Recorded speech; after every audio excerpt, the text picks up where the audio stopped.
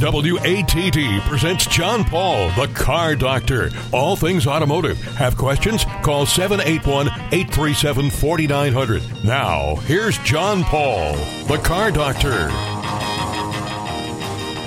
Good Sunday morning, everyone, and welcome to another edition of the Car Doctor program on 95.9 WATD. My name is John Paul, host of the Car Doctor program, and hopefully you've recovered from any turkey hangovers from Thanksgiving. Not too much tryptophan in your diet, things like that, but hopefully it's all good, and hopefully you have a little leftovers too. We have a great show planned for today. We have two guests on tap. The first one coming up right now is Kaylee Hill. She is the electric vehicle ecosystem manager for General Motors. Kaylee, good morning, and welcome to the Car Doctor program. Good morning. Thank you so much for having me. And first off, I need to ask about your title. It confuses me just a little bit. So what is it you do? So, yes, thank you. I'm happy to clarify. So my job at GM is basically to help with EV adoption. So essentially for all of those individuals out there who are thinking about buying an EV and they're not sure if it's going to fit their lifestyle, my team helps create tools and products that might help them understand how an EV can fit their lifestyle. And, you know, as we look at EV adoption, and we're seeing more and more vehicles, in fact, last week we had Zane Merver on. He and his brother run the largest GM enthusiast website,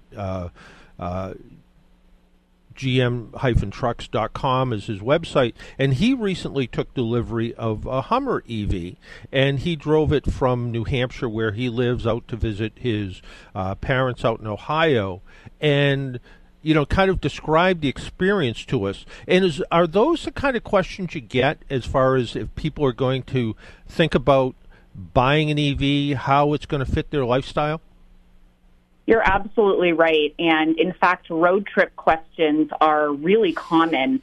Part of what our team does is we actually have a website called EV Live, which is evlive.gm.com, where we have hired a number of EV specialists who are actually in the studio in person. They're there today. We're in there 7 days a week.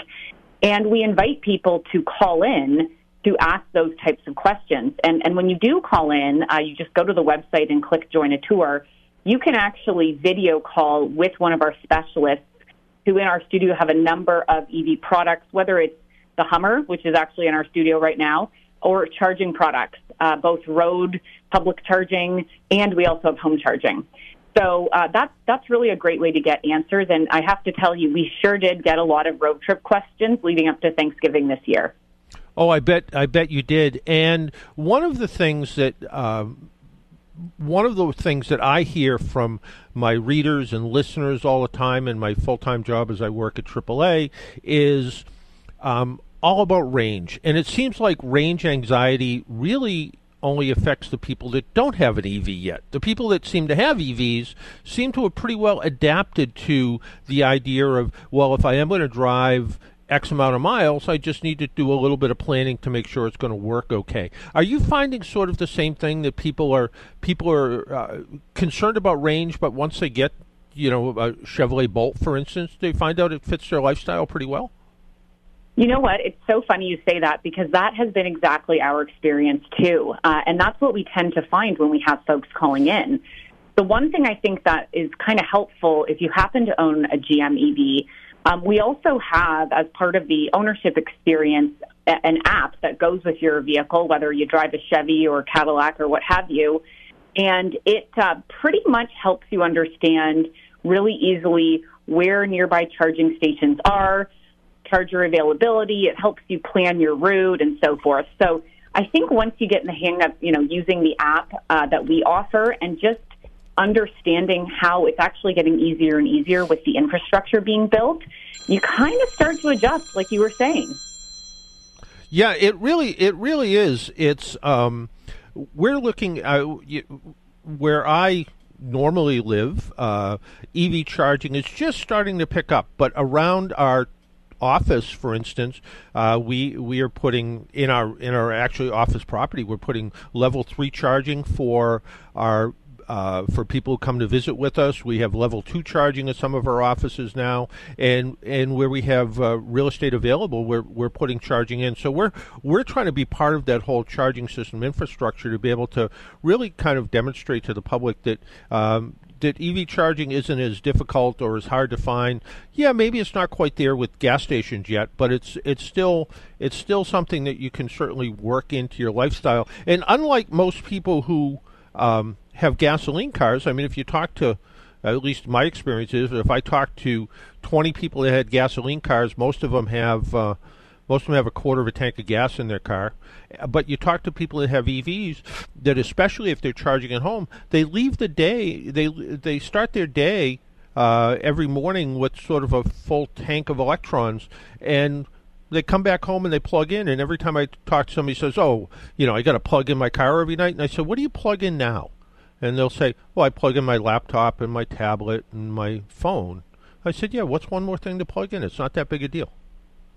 That's exactly right. Absolutely, you nailed it. And I think the really helpful thing as you're getting ready for the EV ownership experience is making sure your home charging plan makes sense. And we offer a home charging program at GM, so it's just something that we suggest that you give some thought to. But yeah, I mean, think about the control you have when you can charge in your home. I don't have a gas station in my garage personally, and I think it's kind of great to be able to control it. And that is where a lot of the charging does happen anyway. Yeah, and it really is, and it was sort of, I kind of laughed a little bit when I saw the news release that came out, and it looked at the EV Live website sort of as the equivalent of the Butterball Turkey website, where you can call up and get advice on how to cook your turkey for Thanksgiving. And I was like, well, the idea that you can call and talk to an expert, talk to somebody who knows about the vehicles, knows about the charging, and like you said, knows about things like home charging, whether your home is capable of it, or what kind of upgrades you're going to do. Do you give people an idea what, for instance, things are going to cost when they put home charging in? Well, we have a lot of information on that. So it really depends on the type of vehicle you're buying. We actually, quite interestingly, do get a lot of non-GM folks calling in, so people that have other types of EVs, and we are more than happy to help them out. We have some products on evlive.gm.com, some tools that can help you understand the cost of ownership or maybe what charging on the go might cost you. So all of this is, really just part of the various topics that we talk to folks about at EV Live. And ultimately, there's not a question out there, honestly, at this point, I think we haven't answered yet. So I would encourage anyone who has questions to call in, because we do love to help.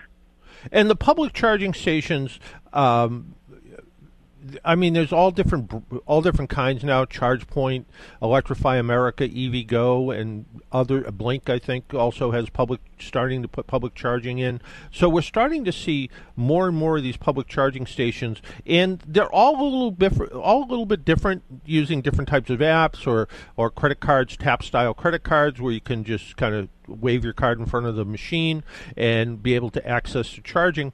But we are seeing more and more of these, which makes electric vehicle charging that much more convenient. Absolutely, yeah. And I think one thing I'd point out, if you are a GM EV driver, within the app that you can get that goes along with your vehicle, we have a feature that's called Plug and Charge. So if you happen to use an EVgo DC fast charging station, you can use Plug and Charge to streamline the process. Basically, you just sign up once, and then anytime you go to a EVgo DC fast charging station, you just plug in and it starts, and you don't have to tap any buttons or wait. It's really easy. So I definitely encourage those who may not be aware to please go check that out and make their lives much easier. Yeah, it really is, and you kind of look at the lineup with General Motors now, and it sort of started with the Bolt, which I always found to be an extremely functional vehicle with great interior room and had nice range, and there was some rebates and incentives that recently that brought that vehicle price-wise down quite a bit as well, which makes it even that much more appealing. Absolutely. I love the Bolt EV. I'm driving one right now, and in fact, it's helping me because I'm doing a big house move. You would not believe how much you can fit in the back of that car. It is incredible. Yeah, it really is. And one of the things, and people may not be aware of this, but one of the things that has sort of popped up here and there a little bit is people are actually sharing their home charging stations. I don't remember if it's PlugShare or PlugStar, one of those where it's sort of like, well, I have a home charging station. If it's available, you can come to my driveway and charge up your electric car. So we're seeing a lot of like sort of Airbnb style sort of charging going on as well, right? Well, I think, I really have to say, I think the EV community is a pretty great one. It really seems like people are so in tune with what's going on and really supportive of each other. You see those communities that pop up online. And I think that's really helped us in our learnings. We've definitely gotten a lot of learnings, even from some of the EV Live calls we've received from people who have been driving EVs for as long as EVs have been around. So I'm really just excited to see that education spreading outwards and just a general public learning more and more about how this type of vehicle is really suitable for anyone's type of lifestyle, especially if you look at the lineup, like you mentioned, that GM has coming out. We really do have an EV that fits anyone's needs. So I definitely encourage folks to come visit evlive.gm.com and talk about, what is it that you do every day? What's your daily routine and what might work for you? Yeah, I was just looking at the EV charging options on evlive.gm.com, and you sort of explain level 1 and level 2 charging. Level 1 is your typical house current kind of thing, but I like what you said in one of the bullet points. It says a great option for the average commute of around 40 miles or less each day, which the typical person commutes, I guess, about 30 miles a day, I guess, is what we've always seen. But for a lot of people that maybe want to go out and buy an electric car, but they don't maybe either have the electrical capacity at their house, or maybe they don't want to invest in level 2, the 240 volt charging, but you only drive kind of a normal, commute 15 or 20 miles each way back and forth to work. Plugging into 110 volts, although it charges much slower, overnight you're starting the day with a full battery, which kind of makes it a whole lot easier, as opposed to the 240 volt outlets, which will certainly charge up your car much quicker. But for some people, that 120 volt outlet is all you really need to charge up, right? Well, that's the thing. I think, you get home at the end of the day and you plug it in, like you said, exactly like how you would charge up your phone, your iPad, your computer, and the next morning it's all ready for you to go. And so I think that's one of the major conveniences, is because it's not like you then have to get on the road and go find a gas station like all of us have done, first thing in the morning when it's freezing cold, and the last thing you want to do is get out of your car. So I actually find that personally, I find it's really convenient and it's really straightforward. And one of the things that I liked about the website too is the ability to look at, what the savings is in fuel savings versus a gasoline car, maintenance savings versus a gasoline car, and how you can kind of really localize it. Put in your own zip code, put in about how many miles you normally drive, and you can kind of really visualize what kind of savings it would be if you decided to go electric. That's exactly right. That's why we built that calculator, because I think ultimately it's a very personal experience making that decision. A vehicle is a major life purchase. So we just wanted to make it as simple as possible for someone who says, does this really work for me though? And ultimately, I think what people will find is yes, and you're going to probably save some money down the line too, which I think is a win-win. So that's why we offered that tool on the website for those folks who want to play around with it maybe before they join a live tour. Yeah, it really is. It really is kind of nice, the things that you can do on the website without actually, like you said, joining the live tour. And one of the things that we look at the cost of electric vehicles versus gasoline vehicles, and there is, initially they look like they'll kind of price out the same, but the longer you keep an electric vehicle, it starts to pay for itself after a while. And I think the idea that the website helps you with that. As part of the website, you said you have folks that are there right now, in fact, on the Sunday morning. But is there also an interaction between current EV owners and people that happen to pop onto the site? Well, we actually have what's called group tours. Okay. And so what these are, this is the opportunity for someone, if they felt like, I'm not really sure where to start. I maybe don't want to have a one-to-one conversation because I just don't know what I don't know. So what we do every day is we offer, maybe a topic that's a little bit more general, like home charging 101. And what that does is it gives you the opportunity to join a tour with maybe a group of people, and the specialist that we have in the studio who's answering questions, they can answer questions from the group, which kind of helps everyone's communal knowledge because you can sort of ask a question maybe that someone else didn't even know to ask. And so that sort of creates a bit of a learning experience for everybody. And those, I have to say, are quite popular because I think the folks who are sitting at home thinking, well, I just don't even know where I would start. A group session is a good way to introduce yourself, and maybe you'll find a topic that you're interested in, whether it's range or home charging or charging on the go. Yeah, it really is, and I haven't spent enough time on the site yet, but this sounds very similar to what Cadillac was doing a couple of years ago with their sort of studio tours of the new Cadillac products, right? Absolutely. We actually, we work very closely with that team as well. Chevy also has a studio like this too, and they have, I think it's on the Chevrolet website, My Chevy it's called. Cadillac is on their Cadillac website, and we actually sometimes transfer calls between the studios. We sometimes have folks that come to EV Live and they have questions and they start to think, well, maybe I really am interested in the new Silverado EV. So we will just send them over to the Chevy team and they can learn about the Silverado EV for hours if they want to. And trust me, people have talked about it for hours. Yeah, I bet they have. And one of the pictures I saw, and it was I think it was a press tour, and I was really fascinated about. General Motors had an EV charging station that was powered by hydrogen, and you actually took the water byproduct of the hydrogen station and I think watered the local plants with it or something. But the idea that some of this kind of recharging can be done without fossil fuels is kind of interesting. The idea that here's this big box that's a level 3 charging station where people can charge up very quickly with their electric cars, and it runs on hydrogen. I thought was really kind of fascinating, a little peek into the future. Well, I have to say, the team that I work with at GM, this team is doing some absolutely incredible stuff that blows my mind every day. So I'm definitely excited because this is the kind of thing we're going to be able to share in EV Live in the weeks and months and years to come.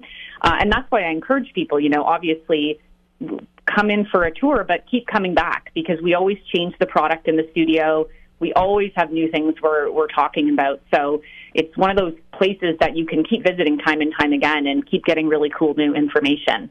Yeah, it really is. And my full-time job where I work at AAA, we have deployed mobile EV charging now to test it out. We're doing tests in the 5 states that I work in, and our plan is by the year 2030 that all of our light service trucks that go out and change things like flat tires and jump start batteries will all be electric vehicles at that point.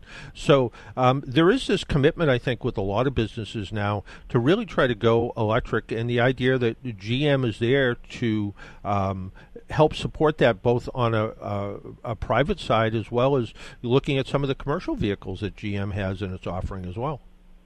Yeah, well, and it's a really interesting point that you bring up. We've actually done a lot of work with our fleet and commercial team. We definitely are here to help companies, electrify their fleet, whatever that might look like for them. because we have so much product coming out and already out, frankly, there really are great solutions for businesses that are looking to make a major change, and we are here to support and help every step of the way. No, it really is interesting. And again, the website is evlive.gm.com, and there's all kinds of different parts and pieces of it where you can go on tours and look at information, and it's just, I think you could spend hours on evlive.com and just continue to learn about electric vehicles, whether an electric vehicle is you're ready for it today, or whether it's maybe something, a future purchase. But it takes a little bit of the mystery out of it and kind of leads you down the path of education at the same time. And you might decide at the end that I'm not quite ready for an electric vehicle, but you also might look at it and go, that Chevy Bolt's a pretty cool little car. That's right, and that's exactly it. We're here for you wherever you are on your journey.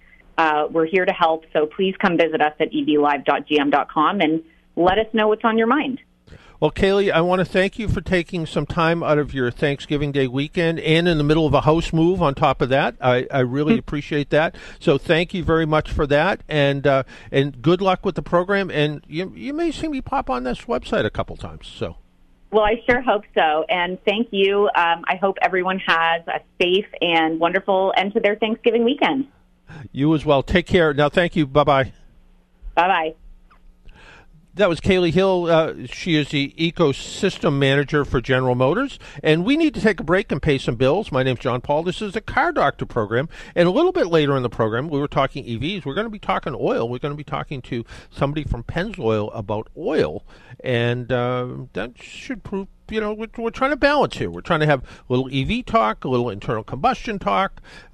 Internal combustion cars are still out there. I mentioned last weekend I went to an offshore boat race. No electric boat motors out there. Not quite yet, at least. A lot of gasoline being burned out at the offshore boat races. So, electric vehicles, certainly they're here. The last Uber or Lyft vehicle that I just saw dropping somebody off was a Model 3 Tesla. So people are using electric vehicles for their rideshare or ride-hailing vehicles as well. So again, everything's out there. Electric vehicles, I think this is really the golden age of the automobile, where you can buy something electric, you can buy something that's gas, you can buy a hybrid, you can buy a plug-in hybrid. There's all kinds of choices, and I think the idea that you have those choices is really pretty good. Why don't we take that break? My name's John Paul. This is the Car Doctor program. You're listening on 95.9 WATD. We'll be right back. No one wants to be left out in the cold. With AAA, you won't be. Their experienced technicians will be there fast to help with your dead battery, unexpected breakdown, frozen locks, or any car issue that comes with winter weather. They're trained to fix most problems on the spot, often without the need for a tow. And you're covered in any car you're driving or riding in, 24/7. Join AAA today at aaa.com/join.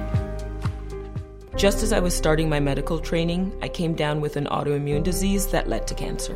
I needed a liver transplant. Fortunately, I got one from someone who registered as a donor. As a physician, I understand the barriers to organ donation. Some people think their organs are too old or just don't want to think about dying. But one organ donor can save up to 8 lives. People who register as donors are heroes, and I'm here thanks to my hero. Be a hero. Register at registerme.org. Sponsored by New England Donor Services. Don't miss the Just Steph Show every Monday night from 8 to 10 p.m. for fun guests and tips on living your best life every day. I'm bringing sexy back to Monday nights. Tomorrow night from 8 to 10 on 95.9 WATD. Make an appointment Sunday morning at 11 for John Paul, the Car Doctor, on 95.9 WATD. Now, back to the Car Doctor. And welcome back to the Car Doctor program on 95.9 WATD. A couple of questions from the mailbag. Somebody writes in and they said, I have a 2008 Nissan Frontier V6 4x4 with a manual transmission, and it just turned only 60,000 miles. 4 years and some 35,000 miles ago, the ABS light came on, disabling the four-wheel drive. After diagnosis at the dealership, which cost $160, they were told it needed a new ABS actuator. However, I was also told it was a manual transmission. The part was unavailable in the USA. After contacting Nissan in Tennessee, it took Nissan North America 6 weeks to locate one, or they had one make one. They weren't sure, but it took 6 weeks to do it. They spent $1,600, $1,000 for the part, and $600 for labor, and the issue was fixed. Fast forward 4 years, and they have exactly the same issue, and they were told the same issue with the part. Nissan did manage to locate 2 of the actuators, and he has now paid for the part to get one in advance. The truck is in great shape, and he just replaced the 4 tires and another pile of money, as he describes it, because tires, no cheap tires anymore. My question to you is, does this sound normal for a vehicle like this? I asked for some goodwill, but was declined. Any ideas, or should I just drive the truck for a few years and cross my fingers before buying a new Toyota? Well, I suspect the replacement part wasn't any better than the original, which is probably why it only lasted 30,000 miles. Even though the truck is 15 years old, if it is structurally sound, so if it is in good shape, because Nissan certainly had their share of issues with rust and some engine issues as well, but I'd be tempted to fix it, get the ABS working the way it should, get the four-wheel drive system working the way it should.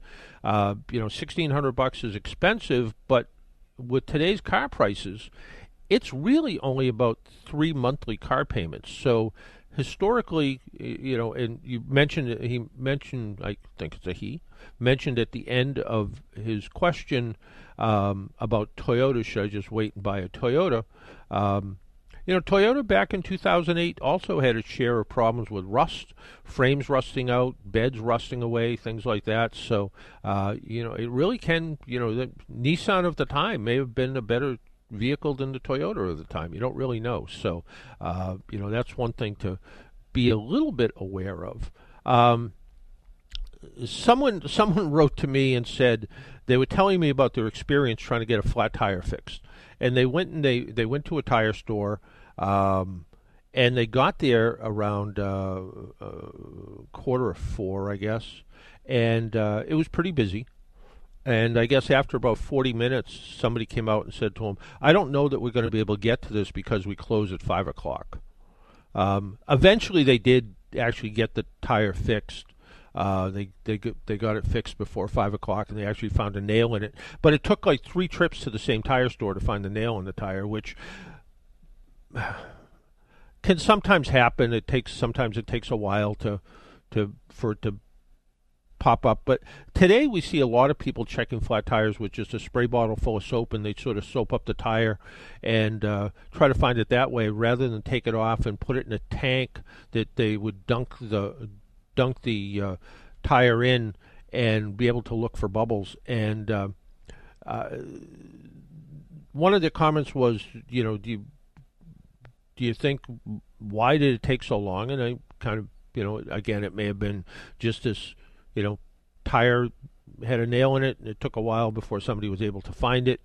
I've even seen some good tire stores will actually take the tire off the rim and kind of wipe down the inside of it and look for where the tire had, a little tiny nail or something has pierced through the inside of the tire, catch it on a rag or something, and it's, aha, there it is, kind of thing. So, that can be some of the problems. The idea that they would have somebody come in with a flat tire and say, "Oh, we close at 5 o'clock. We're not going to be able to get to you by the end of the day," just to me sounds like pretty poor customer service. I know years and years back, I worked for a tire store, and even if we were kind of doing something at the end of the day, maybe I was fixing my own car or just hanging around telling stories, if somebody came in and said, "Hey, I got a flat tire, can you look at it?" we would always say, "Yeah, come in, bring it in, we'll look at it, and fix it." And most of the time, we didn't even charge anybody for it because the cash drawer was put away somewhere. So we didn't, we just sent them on their way, and that person usually became a good customer afterwards. So just one of those kind of weird things. So, but we'll have to wait and see how it's all, see how customer service changes. I guess I know near where I am right now, last spring,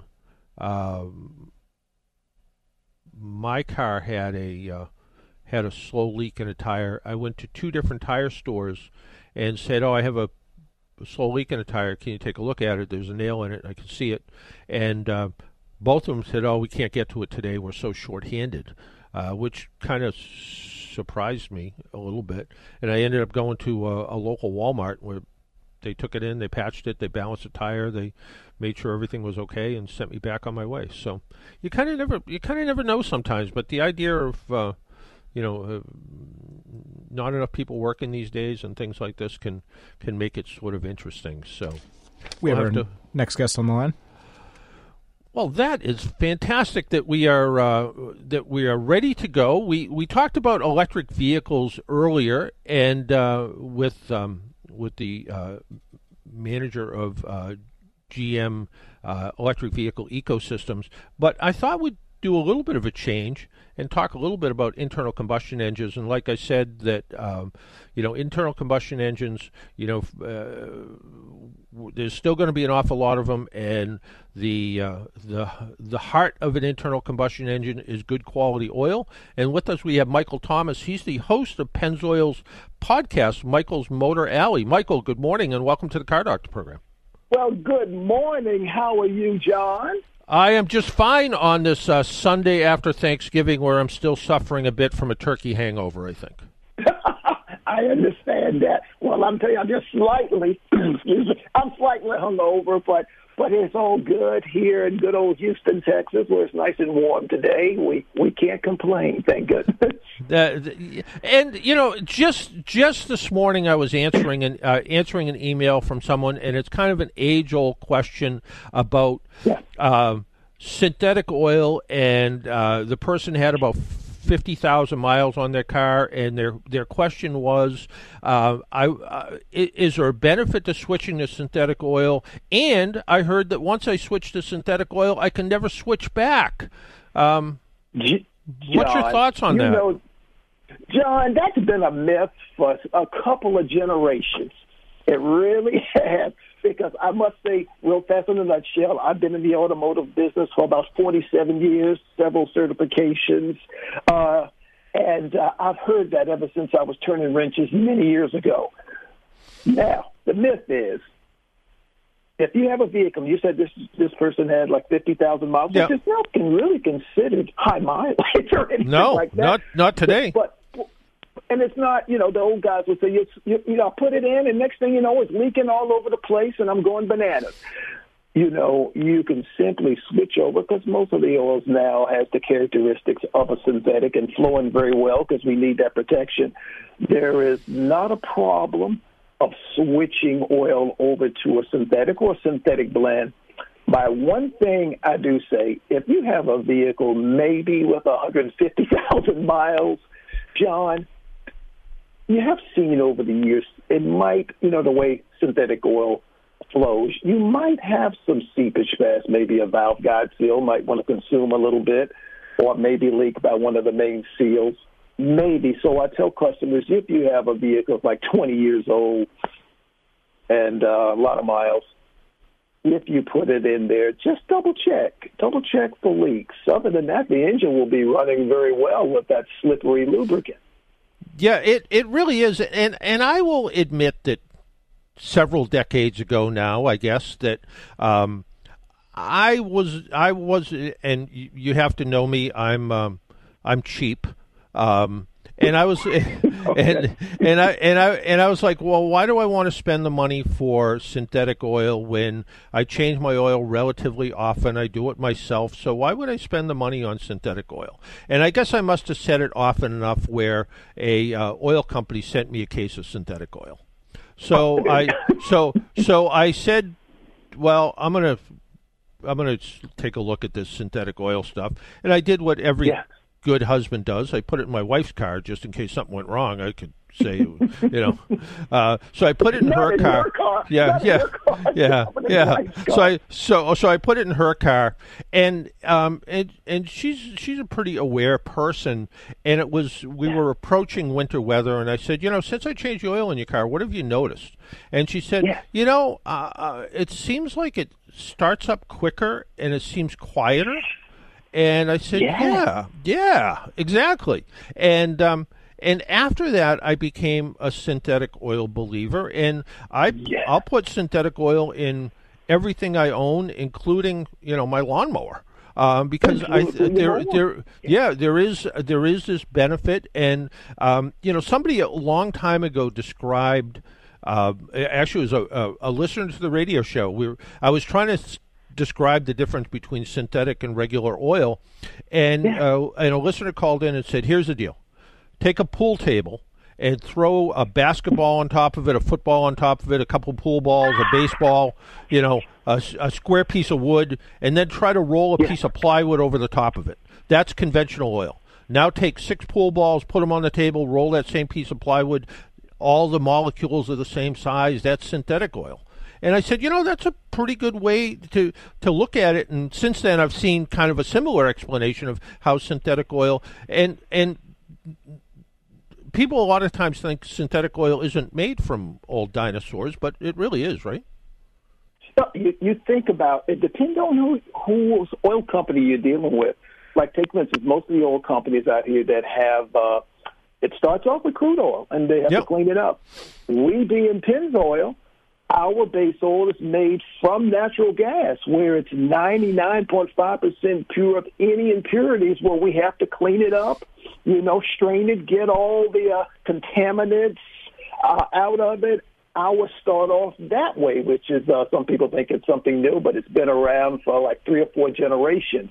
But yes, getting back to some of your synthetic oils that are being made from some of the companies, they really would grab that base oil and really clean it up, and then they would add their other components that you have. It's almost like what they call a PAO, which is it's like I can't even say it because it is a long word, but PAO and esters that they blend together to make a synthetic oil, including us. We use the esters and other components, friction modifiers and anti-foamings, all that you put in to make that oil. And that's why now, if you look at the scene now, John, every vehicle coming off the assembly line is coming with a synthetic blend or full synthetic motor oil.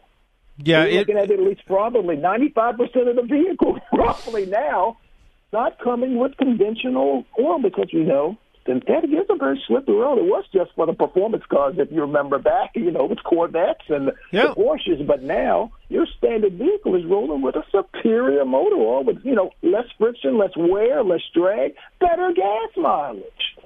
Yeah, and this and it's funny you mentioned the Pennzoil oil that's made from natural gas. That was my that has been in the car that I have, which is a few years old now, but it only has about 25,000 miles on it. That has been my oil of choice in my last few oil changes, only because as I kind of looked at the myriad of oil on the shelf at the store, you know, I looked at them all, and I looked at some that, you know, this was my favorite 20 years ago for whatever reason, I don't know why, but I looked at the Pennzoil oil, the platinum synthetic made from natural gas, and I'm like, that's an idea. Let's give that a shot. And that has been my oil change for the last few oil changes. And it is a good quality. I guess I can't say because I've never done an oil analysis to see how it's doing, but I have to admit it seems to do everything it's supposed to do, and I like the idea that it's made from natural gas. I think that's kind of neat too. I'm telling you, and John, I don't want to brag too much. That oil, our base oil, is factory fill in a number of vehicles, from these Demon and Hellcats that guys are flying around in, for Ferrari, Maserati. there's a number of vehicles that trust that technology over many, many years, and it's been proven. We like to look at the fact in NASCAR, the number 22, Joey Logano, won the championship, and he's running the same base oil made from natural gas. We like to brag about it. It's a good performance oil as well as an everyday oil for everyone to use, and the different viscosities, 0.20, 5.30, even the 0.16 for some of the other vehicles, the Honda and Toyotas. So very good. Yeah, and the other part of all of this is, and I will admit that, when I first heard about high mileage oil, I thought it was just somebody in the marketing department said, let's market something called high mileage oil, and I'm like, well, isn't oil? But the high mileage oil has a benefit, right? Yes. I'm glad you brought that up, John. It's not just a lot of baloney being thrown out there. The high mileage, and you think about it, most people are keeping their vehicles longer over the years, putting the miles on it. You just can't go out there and buy some of these newer cars. They're so doggone expensive. But now, our high mileage, and I'm sure pretty much the rest of the guys out there, high mileage have extra seal conditioners formulated in the motor oil, John, because as being I'm a gearhead, you got rubber valve guide seals, you got main seals, and I tell people, just like rubber bands, they get a little old over the years. Internally, you got rubber seals that tend to get old over the years. And the extra seal conditioners can literally, and I tell people, if you got an engine that's consuming so much oil and leaking so much oil, it's time to get some service done to that vehicle. There's not a mechanic in a bottle that's going to take care of that. But if you're getting some years on your vehicle and maybe consuming a little bit, that high mileage motor oil is a beefed up oil that can definitely take care of those seals somewhat if you got a little leakage or a little oil consumption, kind of shrink those and prolong the life. It's not making it brand new, but I'm telling you, it truly works and a good benefit for vehicles that's getting up in age. It's not your standard conventional or full synthetic. We do make it in a line of synthetic blend because some people prefer let me have a blend high mileage, and we do make it at a full synthetic. But overall, high mileage motor oil is no joke. It truly can enhance and prolong the life of a vehicle. It's excellent stuff. I actually used it personally about 25 years ago, because when we came out with our line back in the mid-'90s, I had a vehicle that was pushing like 190,000, consuming a little bit, and I started using it, and I saw things over a few months where I didn't have to add as much oil. So it truly works firsthand. And the idea of, you mentioned the vehicles and people keeping their cars longer. Well, people are buying cars and they're buying them at in some cases somewhat inflated prices, which really means for people they need to keep their cars longer than ever, because if you're somebody who trades a car in every 3 or 4 years, but you paid a $10,000 premium to buy it, you're going to be upside down on that car almost as soon as you buy it. So by keeping it longer and keeping it in good shape and making sure you have good quality oil in there and changing the oil as recommended by the vehicle manufacturer, that's going to help you maintain that vehicle and maintain the value of the vehicle, right? Yes, John. People ask us all the time. I happen to have a technical hotline at 1-800-BEST-OIL where we answer questions on all sorts of vehicles, from model age to new vehicles. And people say, hey, I saw something, they said I can keep the oil in 20,000. I said, number one, we have to go with what the automaker is stating. Their engineers have already tested these engines under extreme conditions. The motor oil has a certain life, they feel, and if it states go with the oil life indicator or change the oil every 6 or 7 or 8,000 miles, let's go with that because it's already been tested. Don't go and just start leaving it in. The oil is the lifeblood of your engine, and let's change it when it's time. New filter. You ought to get good life out of that engine when you follow what's in the back of your owner's manual or follow what your OEM dealership is stating, please. Yeah, absolutely. People will say to me sometimes, well, I don't really drive that far. Can't I go 8,000 or 9,000 miles on an oil change? I'm like, nope. Follow what your manufacturer recommends. That they're the ones who recommended that. And the other thing is, before we let you go, there's a Pennzoil deal coming up for Cyber Monday, right? Yes, let me tell you. We're looking at Cyber Monday deals, Pennzoil. You have Amazon. They're having the deals going on with the Pennzoil Ultra Platinum 5W30. For those boys with the European vehicles, we got the Platinum Euro Full Synthetic 540. This is all at Amazon. You got the 530 Euro as well. And another company that's got cyber going on is the Fleet Farm. Go online and check out Fleet Farm as well as Amazon. They are cruising with the Pennzoil Platinum Full Synthetic. Got some high mileage full synthetic going on. I'm telling you, you can't beat that. As well as our full synthetic line. And Amazon, theirs is going on for the 23rd, November 23rd to the 29th. So keep that in mind, people. And Fleet Farm has theirs November 25th to the 27th. So please check it out and take advantage of the deals. Yeah, absolutely. And if people want to learn more about you and your Motor Alley, how can they listen to your podcast? Sure. Well, first, my podcast is called Michael's Motor Alley, presented by Pennzoil, where motor oil is in motion. Michael's Motor Alley. Check it out. Got some good things about motor oil, preventative maintenance, a lot of good things. Talk with different race car drivers and other enthusiasts.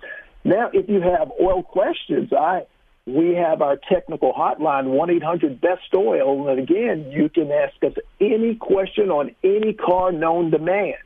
We can answer with our crew, or you can, if you have questions, you can go on our email. It's shelltechnical-us@shell.com. So those are ways that you can touch base with me, and we can answer questions and keep your car on the road. There you go. Michael, I want to thank you for taking a little time out of your Sunday morning on this Thanksgiving weekend and joining us on the Car Doctor program. It's been my pleasure, John, anytime. And maybe one day, John, I would like to have you on Michael's Motor Alley. Sounds like it'd be fun. That'll be great. All right. Well, John, all right. Take care. Take care. Bye-bye. We need to take another break and pay some bills. My name's John Paul. This is the Car Doctor program. You're listening on 95.9 WATD. We'll be right back.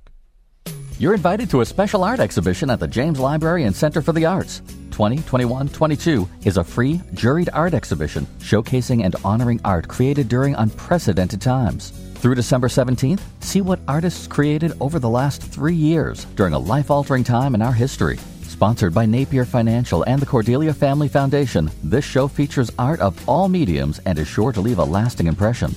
The James Library has a handicap-accessible entrance and parking, an elevator to bring you to the concert hall, art gallery, or library, and COVID safety protocols in place so you can enjoy the best in arts close to home, regardless of physical or financial ability. Visit the James Tuesday through Friday from 1 to 5 and Saturday from 11 to 1 at 24 West Street in Norwell. Plan your trip on the James's special events page at jameslibrary.org. Keep your car in tip-top shape at Joseph's Garage. Have your oil changed, tires checked, get an inspection sticker, or just gas at Joseph's Garage, right down the street from the James in Norwell. Joseph's Garage now offers Gulf Pay at their pumps.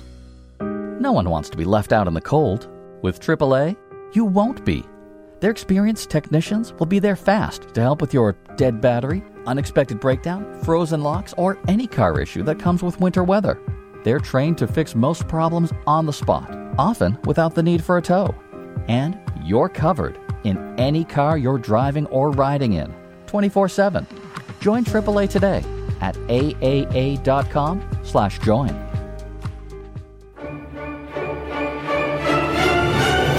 Holiday well wishes and cheerful tidings are one thing, but after a year of good behavior, we're all wondering, what's in Santa's bag?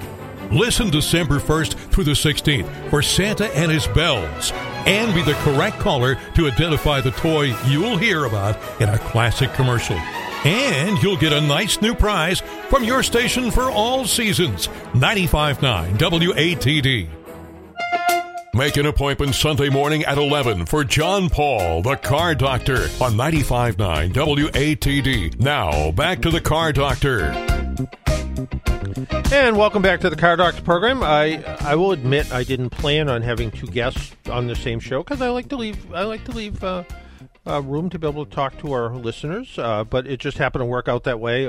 I kind of had both of them sort of tentatively booked, and they both popped up at the same time, so I tried to spread them out a little bit. Next week, I think we're talking to somebody from Lucas Additives, which, I'm not a huge additive fan, but there are some that do a really good job, and I thought I'd talk to the folks from Lucas about that. So I think they're coming up next week, so we'll talk to them as well. One of the interesting emails I got this week was somebody was shopping for a new car, and they were shocked to learn that cars don't have CD players in them anymore, and haven't for several years. They have a 2017 BMW X3, and they can't imagine not having a CD player since they're always listening to books on CD. Do people still call them books on tape, Jesse, even though there's no tape? I think so. But I think it's just audiobooks. Yeah, just audiobooks. Is that what you call them? You don't call them books on tape? Dates you a bit. Yeah. Well, it's been a while since we've used a cassette tape, right? Yeah. Books on 8-track. But there's still a few cars with CD players. Nissan still has one, and the last Cadillac I drove had a CD player. I think you can get an aftermarket CD changer installed in your vehicle, so it can be something that they can tuck away somewhere, or maybe even install it in the trunk like they used to in the old days with sort of a CD jukebox, so you can load up 5 or 10. Or you can do what a lot of people do if you like audio books. A lot of libraries today allow you to download audiobooks onto tablets and phones and stuff, so you could actually download an audiobook and then either wire it or Bluetooth it directly to your car. So you're essentially doing the same thing, and that's why CD players have sort of disappeared, because they're not, they're just not that popular. The technology anymore. Has advanced. I mean, with audiobooks, I listen to them all the time, but you use Audible or Scribd or one of the iPhone apps or whatever, just Bluetooth it or auxiliary to your vehicle. Although in the realm of dumb trivia that I know, there is a government agency that is basically the Museum of Sound. So it's basically where they record cool stuff and save it. So when the first astronaut landed on the moon, One Step for Mankind, that whole thing, or the soundtrack of The Wizard of Oz, or whatever whatever you look at as historical significance. The audio was saved somewhere in a giant vault, and they were trying to figure out where to save it, how to save it. So back in the who knows when they started doing all this, they said, well, we'll save it on cassette tapes. Like Jesse pointed out, when was the last time you saw a cassette tape? Or, we'll save it on CDs. No CD players anymore. So how do you think they're saving these sound? They're saving them. Just hard drives and computers. Records. Actual records? Well, they're like vinyl records. Well, titanium, I think. But yeah, the idea is that basically to listen to a record, you need like a rock and a stick. And you can, you think about how a record works. You could take a needle and make a cone and stick the needle in the end of the cone, and then drag it, have it go around the grooves of the record, and sound would come out. Oh, so this is how they're like permanently storing these, just in case there's sort of a data breach or like a hard drive were to get wiped out. Or just in a million years, if someone says, there was this guy, the Car Doctor on WATD. I wonder what that was all about. And they could go back and find the historical significance. Government is definitely making titanium recordings of these episodes for sure. Yeah, you don't think so? Got to be safe. Yeah, well, that and hometown ghost stories probably too. Oh, of course, yeah. We actually only record on titanium. Yeah, but I was sort of fascinated to hear that, like, and that was the odd answer, was because as much as the technology's advanced to hard drives and all that, well, in 1,000 years, what's a hard drive? Nobody's even going to know what that is. So they said, why don't we go very basic with the idea that you can reproduce sound with a very minimal amount of technology, which I thought was kind of interesting. So anyway, so that's my little story, and sort of in the same sort of vein of automotive. I was out for a walk the other morning, and there was a Keurig coffee machine out by the side of someone's house, and it had a sign on it that said it works. I'm like, I'll bring it home, see if it works. So I came home and I filled it with water and plugged it in, and sure enough, hot water came out just like it was supposed to, and I did that 4 or 5 times. And 2 different people who saw me walking with it said, "Oh, when you go home, run some vinegar through that. Clean it out, make sure it's in." So I came home, and then afterwards I put some vinegar in it, and it quit working.